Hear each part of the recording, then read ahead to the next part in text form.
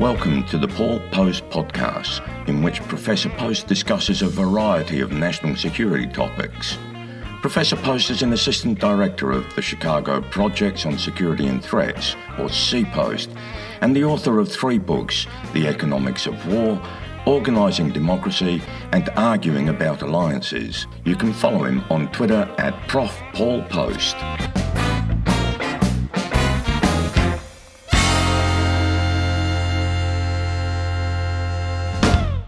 In this special extended Paul Post podcast, I'd like to talk about Ukraine in 3 segments. Firstly, the history, how did we get here? Secondly, the current situation, what is actually going on?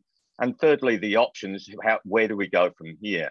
And I'm pleased to welcome as a special guest, Professor Pape, who is joining us in what is a really big subject right now. So let's start with the history. Professor Post, there's no surprise here for you, it seems. Didn't you predict this some time ago? Yes, I did predict this, but even I am surprised by the scale by which this is happening. I predicted this in 1 or 2 ways, and I think it does get into the history. So first of all, if there's been a continual point identified as a location for a major crisis, major war since the end of the Cold War, it has been Ukraine. That has been consistently the case, that IR scholars since the early 1990s have been identifying this as the flashpoint for a future crisis. And this was based on a whole host of reasons, some of which we are now witnessing, everything from going back to kind of cultural legacy and history between Ukraine and Russia to even just geography and the geographic importance of Ukraine to Russia. All of these various angles have been identified. And so since the 1990s, this has been the potential for a conflict between Russia and Ukraine has been consistently identified as scholars as being highly likely, or at least if you're going to see a war in Europe, it's probably going to be over this issue. So I think a whole bunch of scholars would not be surprised in that regard. Professor Pape, are you one of those scholars that thought this was going to happen?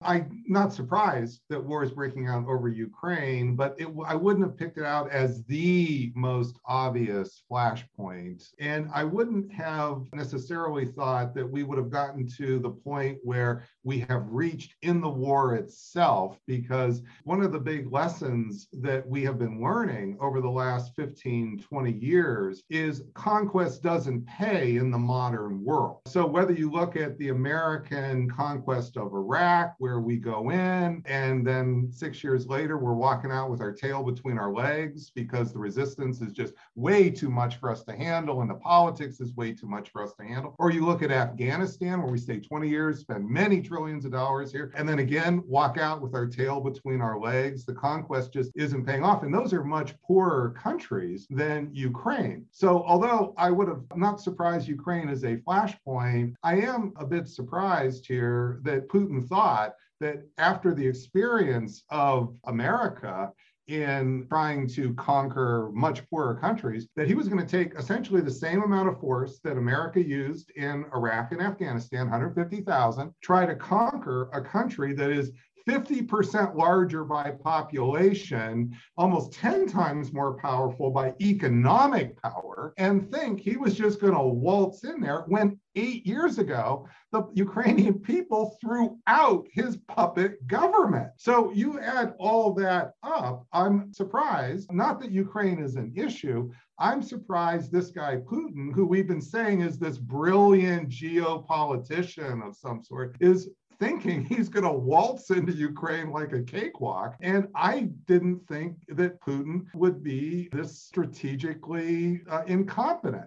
But he did do that. And so the fact of the matter is, I don't think Putin is being a good realist. I think Putin has been pretty good as a realist up until this year. But for whatever reason, he's gone off the rails. And maybe he's just believed as this thinking that he's in the 19th century and that somehow 19th century power politics is the way to go, when modern power politics is different. The rules are different in the modern age, and the 19th century is just being thrown out the window. So I would say that though, as I shared, a host of scholars have identified Ukraine-Russian relations as the flashpoint to be keeping an eye on following the Cold War, I too am also surprised, and I think a number of these scholars would also be surprised by exactly what's unfolding here, the size and planning that went into the operation that we're observing, militarily speaking. I did say last week, I've actually been saying for a number of weeks up to the war that I did expect Putin to invade, but I was also very clear in that I thought that it would be a much smaller invasion. I thought that he would do something that was more face-saving. Maybe he would send troops into the eastern provinces, something along the lines of like a salami tactic. Something along the lines of what he did with Crimea in 2014. Maybe send in troops, quickly do a land grab, no shots fired, very simple. And then he could justify it by saying, look, that would be his reasons for justifying mobilizing all these troops. So I too am surprised for the reasons that Professor Pape just laid out. I too am surprised by exactly what's happened, the scale of this operation and the expectations that, or seeming expectations that they would have that this could be done quickly with a smaller force when you're dealing with a country that is much larger than Iraq. So yes, I would agree with the sentiment that this actual campaign, what we're witnessing, is surprising in its scale. So where are we now, Professor Post? We are in potentially what I would identify as scenario 1, maybe scenario 2 of various scenarios that I've been laying out for how this conflict could go. So very briefly, what are these scenarios? So scenario 1 is a quagmire, right? Scenario 1 is an attempt by Russia to have foreign imposed regime change, but it goes wrong and they end up getting bogged down into a conflict that can't be decisively won. Scenario 2 would be similar to that, except they do actually achieve their objective of regime change. So the first one would be the Iraq War unsuccessful, what we actually witnessed. The second scenario would be a successful Iraq War model, if you will. Third scenario would be actual conquering and annexation of Ukraine. Fourth scenario would be once you've conquered and annexed Ukraine, you then go on to start doing this in other former Soviet republics, truly pursuing the reconstitution of the Russian Empire that Putin has been talking about. And then scenario 5 is major power war, that somehow this crisis, either because Putin becomes overconfident or what is becoming increasingly likely because of what we're witnessing, he becomes desperate and actually it takes actions that bring NATO directly into this and leads to direct military conflict between, say, Russia and the United States, perhaps because of Russian incursions into NATO territory. So those are the 5 scenarios. And I think where we are right now is we're very much in that scenario. We're witnessing the beginning of potentially a scenario 1. Now, the reason why I say potentially, and Professor Pape can elaborate on this, I'm sure, is we're hearing a lot of bad news about the Russian military operation. But if we go back to 2003, the first several days of the US invasion of Iraq, there was also a lot of bad news. They were talking about how this isn't going at the way it should be going, and they're having these problems, this problem. And then eventually it ended up just being 2 weeks and they conquered Baghdad. So I still think we're still a bit too early to draw decisive conclusions about this becoming a quagmire, but it is clear that it is already harder than what the Russians initially expected. Professor Pape, wouldn't a quagmire be our best outcome from the US point of view and the West point of view? Well, certainly having Russia exhaust its military power in a quagmire in Ukraine would increase the relative power of the United States if we fully stay out of it. So in that sense, that's exactly right. What I would say is that we're definitely in with respect to Ukraine, Ukraine has become already a quagmire. One of the reasons that this is different than the opening weeks of the US invasion of Iraq in 2003 is we're seeing real signs of what could well be shirking on the part of the Russian military. You're hearing report, and it's not just just one. It's a slew of reports about the Russian lower levels being confused and not understanding that they were intended to go conquer Slav. So this is different in that respect. And we're also seeing that there's been a change in Putin's playbook. So if we look at Syria, we look at Chechnya, we'll see that when he went in there with his military, he was far more brutal from the get-go. Here, this has not been that brutal use of force against civilians that we feared would happen. And that too is striking, that they've changed their playbook here. And you got to wonder here, is that because Putin is somehow a softie now? Or is it that he might have problem getting his own military to be inflicting tens of thousands of deaths on civilians in Ukraine?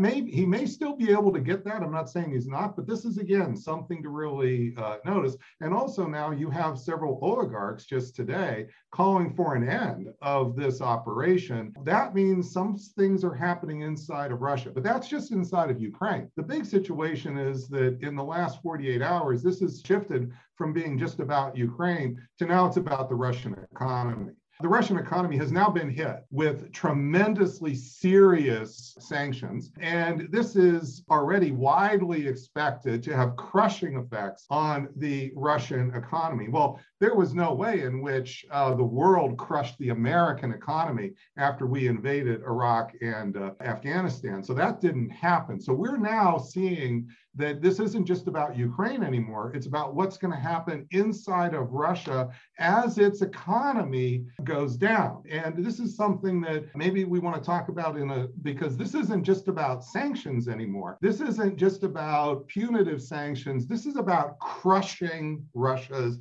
economy.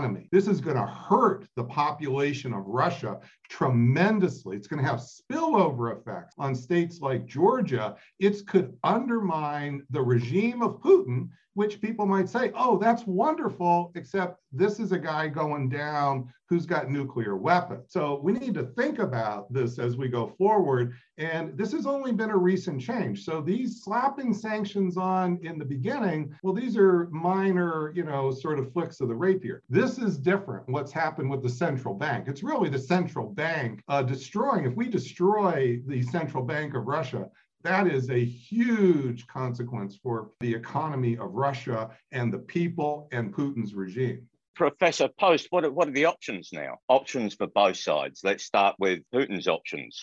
We're already seeing one of those options in play, which is, of course, ceasefire talks, right? Those have already begun. The question is, what's actually going to be on the table and what's going to be acceptable to Putin? That's going to be a key question. The other part of it is what's going to be acceptable to the Ukrainians. Because at this point, what one could be very concerned about is that Putin is not going to find the status quo to be acceptable. That would pretty much undermine his entire legitimacy to power and could even lead him to losing power. And what I mean by that is, okay, we're just going to withdraw all the Russian troops and basically just go back to where we were last Wednesday. That is not going to be an acceptable option for Russia. Could moving to just say allowing Russian troops to be in those eastern provinces, could that be an option? Yes, it could be an option.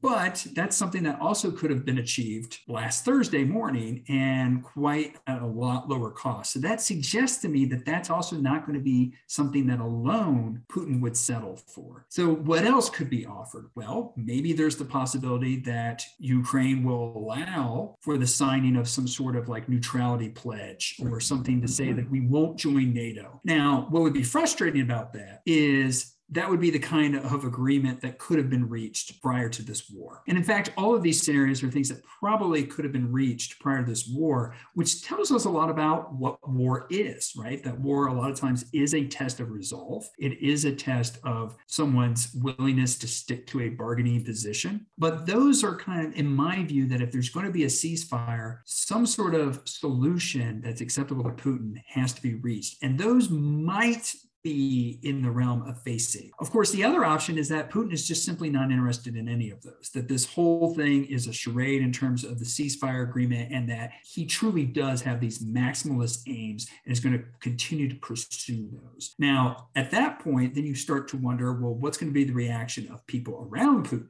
Are they going to allow him to continue to pursue those maximalist aims? Or are they going to take matters into their own hands? And then you could end up with a palace coup. So those are kind of the conditions that we're faced with right now. Is on the one hand, he could settle for some sort of minimal gain that sadly, probably he could have achieved without incurring and causing all of this devastation in terms of lives and the Russian economy, as Professor Pape just laid out. Or he actually is not interested in that and he continues to go forward. So those are the kind of the ways that I see that there are the options for Putin. Options for the West, if you will, for the international community, for NATO. These options are also something where you have to ask, are they willing to give Putin anything? The outpouring of support for Ukraine and the condemnation of this action by Russia are so great that I find it hard to think that they would be willing to give Putin any type of concession, that they'd be willing to say, you know what, you can actually, you recognize those eastern provinces, we'll go ahead and you can have those, right?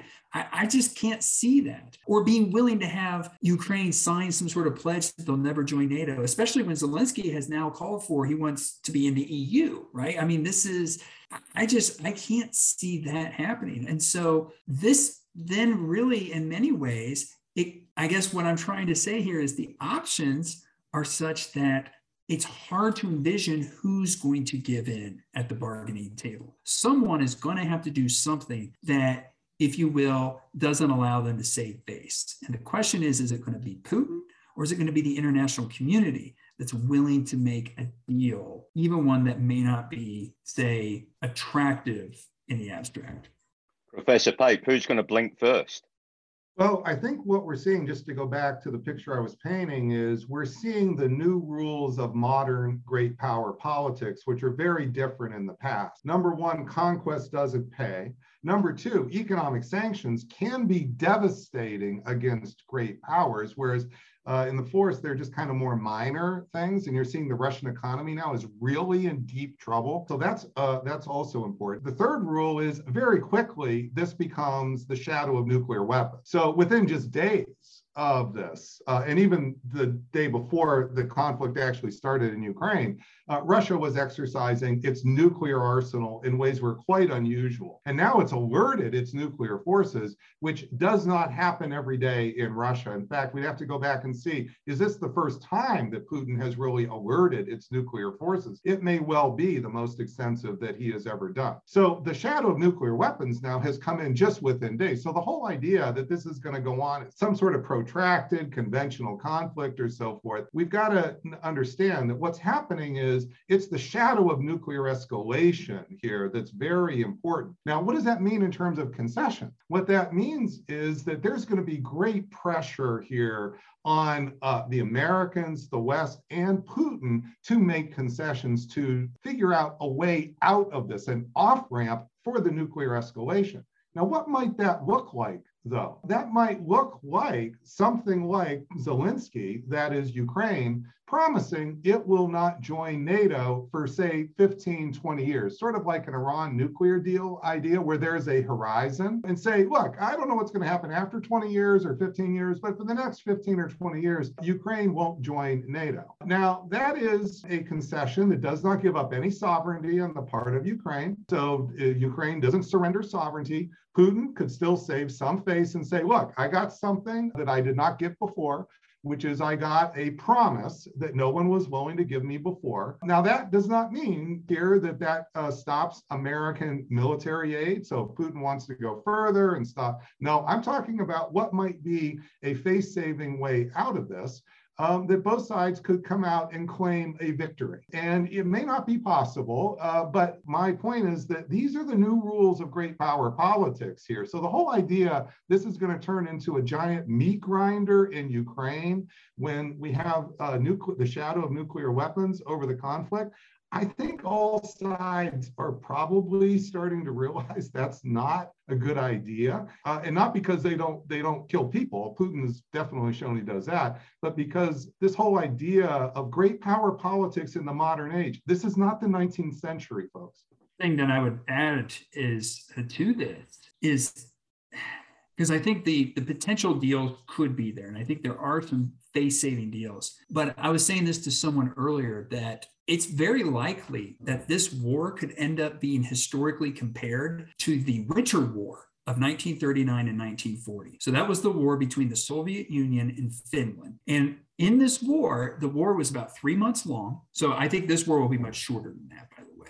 But it was a 3-month war. And the reason why the war happened was because Stalin made demands towards Finland about wanting to have access to certain land and territory in Finland. And the Finns said no. So Stalin ends up invading Finland at great cost to the Soviet Union. The phrase white death was used by the Soviets to refer to the Finnish soldiers because they were on skis and they could go around, they would kill. And it was proportionately speaking, or I guess on absolute numbers, it was quite devastating to the Soviets. The problem is Finland has a very small population. So even though they lost many fewer troops, proportionally speaking, it was devastating to Finland. At the end of that war, they ended up agreeing to exactly the demands that Stalin had put on the table at the beginning of the war. And so people use this war, I've used this war when I've taught Intro to IR as raising the puzzle of war. Like, well, wait, they just agreed, they fought this hugely devastating war for 3 months and ended up agreeing to exactly the terms that were on the table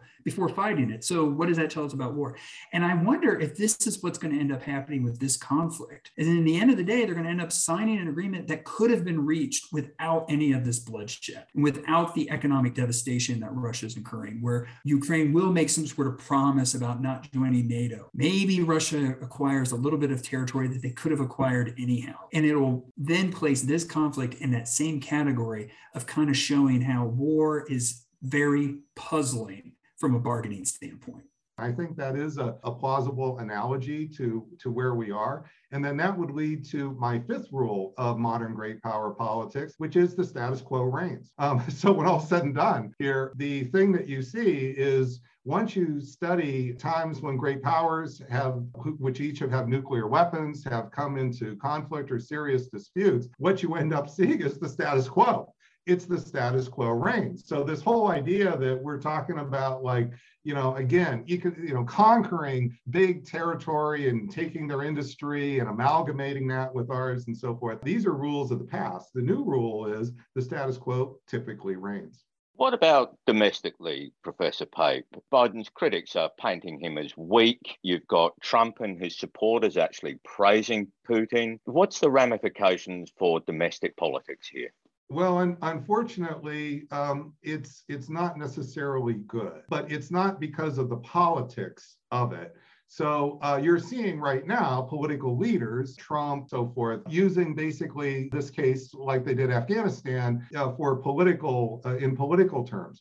The biggest thing, I think, is the lesson that is likely being learned is that populations don't have to be governed by their governments as much as we think here. So we need to realize that in the modern age, what we're seeing with the resistance in Ukraine is the use of the internet. We're seeing the ability of grassroots people in fairly short order, days, becoming incredible resistance forces. This is something that is concerning as we go forward. I think possibly in the near term, the next few weeks, we might get a bit of a rally around the flag effect, but longer term, I'm concerned that we before thought nothing like January 6th could ever happen in our country because we're too rich, or we could never have anything organized so quickly in a period of a week or two. Well, if the Ukrainians, watching the Ukrainians, I'm afraid that this is likely to embolden some of those actors in Western democracies.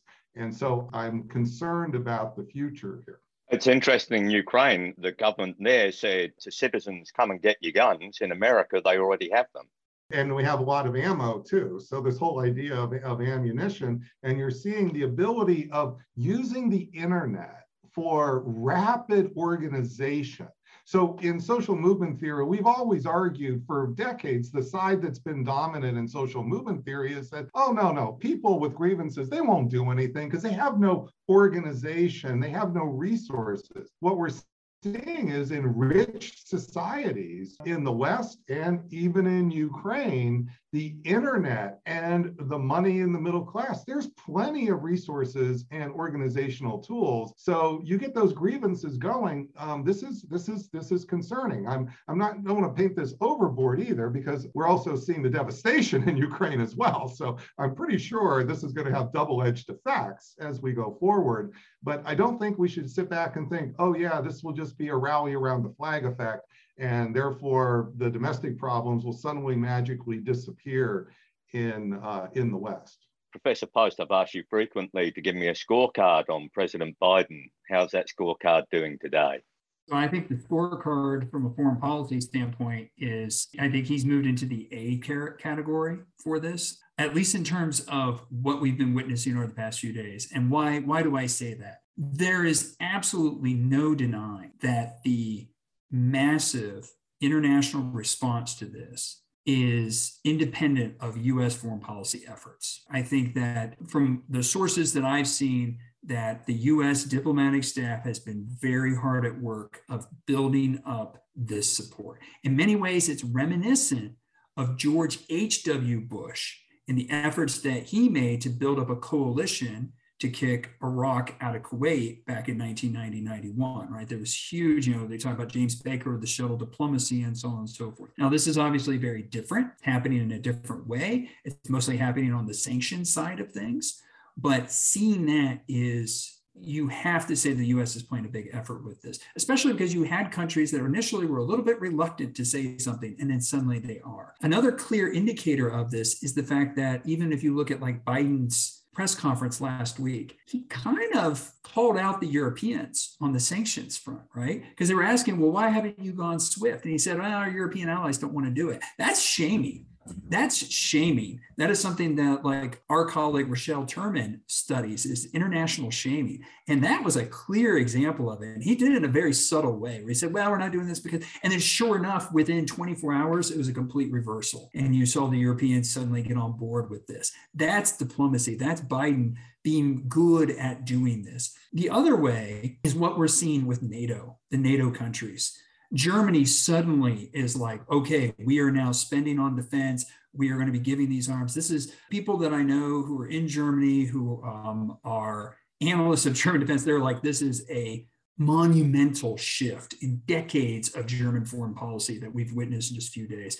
And that is in part due to the international pressure to it. But many of them have pointed to that there's been a hand played by U.S. diplomacy in enabling this change. So in that sense, that has been the subtle ways in which Biden and his administration have been enabling this huge international response. And it is quite notable because it's almost like it's truly kind of the phrase that Obama used, leading from behind. It's almost like that's the case. He's allowing the Europeans to have the forefront for this, but there's absolutely U.S. influence in enabling those efforts. Just before we wrap up, Professor Pape, what mark would you give President Biden?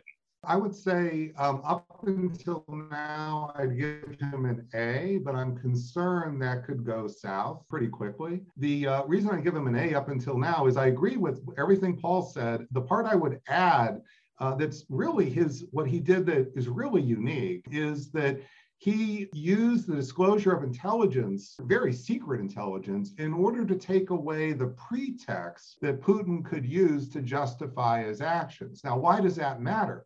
That matters because intentions matter in modern great power politics. And Biden seems to naturally understand that if you can paint Putin as the aggressor and make it unmistakably clear that he's the aggressor, that this would congeal support against Putin. And what he did is he went so far in that belief is that he released classified information that was kind of a questionable thing, whether we should do this. And it has worked out really quite well. And I can't think of the last president that's really done that with classified information. And I think that's really quite that's where I would say it's not just a good outcome. Now, the reason I'm concerned about the future here is that now that the Ukraine and maybe the West has a bit of the upper hand, the question is, do we overplay a hand that's getting strong, or do we allow the status quo to reign? So as I said, fifth rule, modern great power politics is the status quo reigns. Well, that does require people to settle on the status quo, not just Putin, but also the United States and the West. If Biden will accept the status quo here and go back to it, even with some fig leaves around it, I think that he will get his A. If not, if he's really looking to rub Russia's nose in this and Putin must come down, this is the danger for the United States right now, overplaying a good hand. Professor Post, that brings us to the end. How about you sum up what happens next? We don't know what's going to happen next, right? I think we have laid out, though, some plausible scenarios of what can happen next.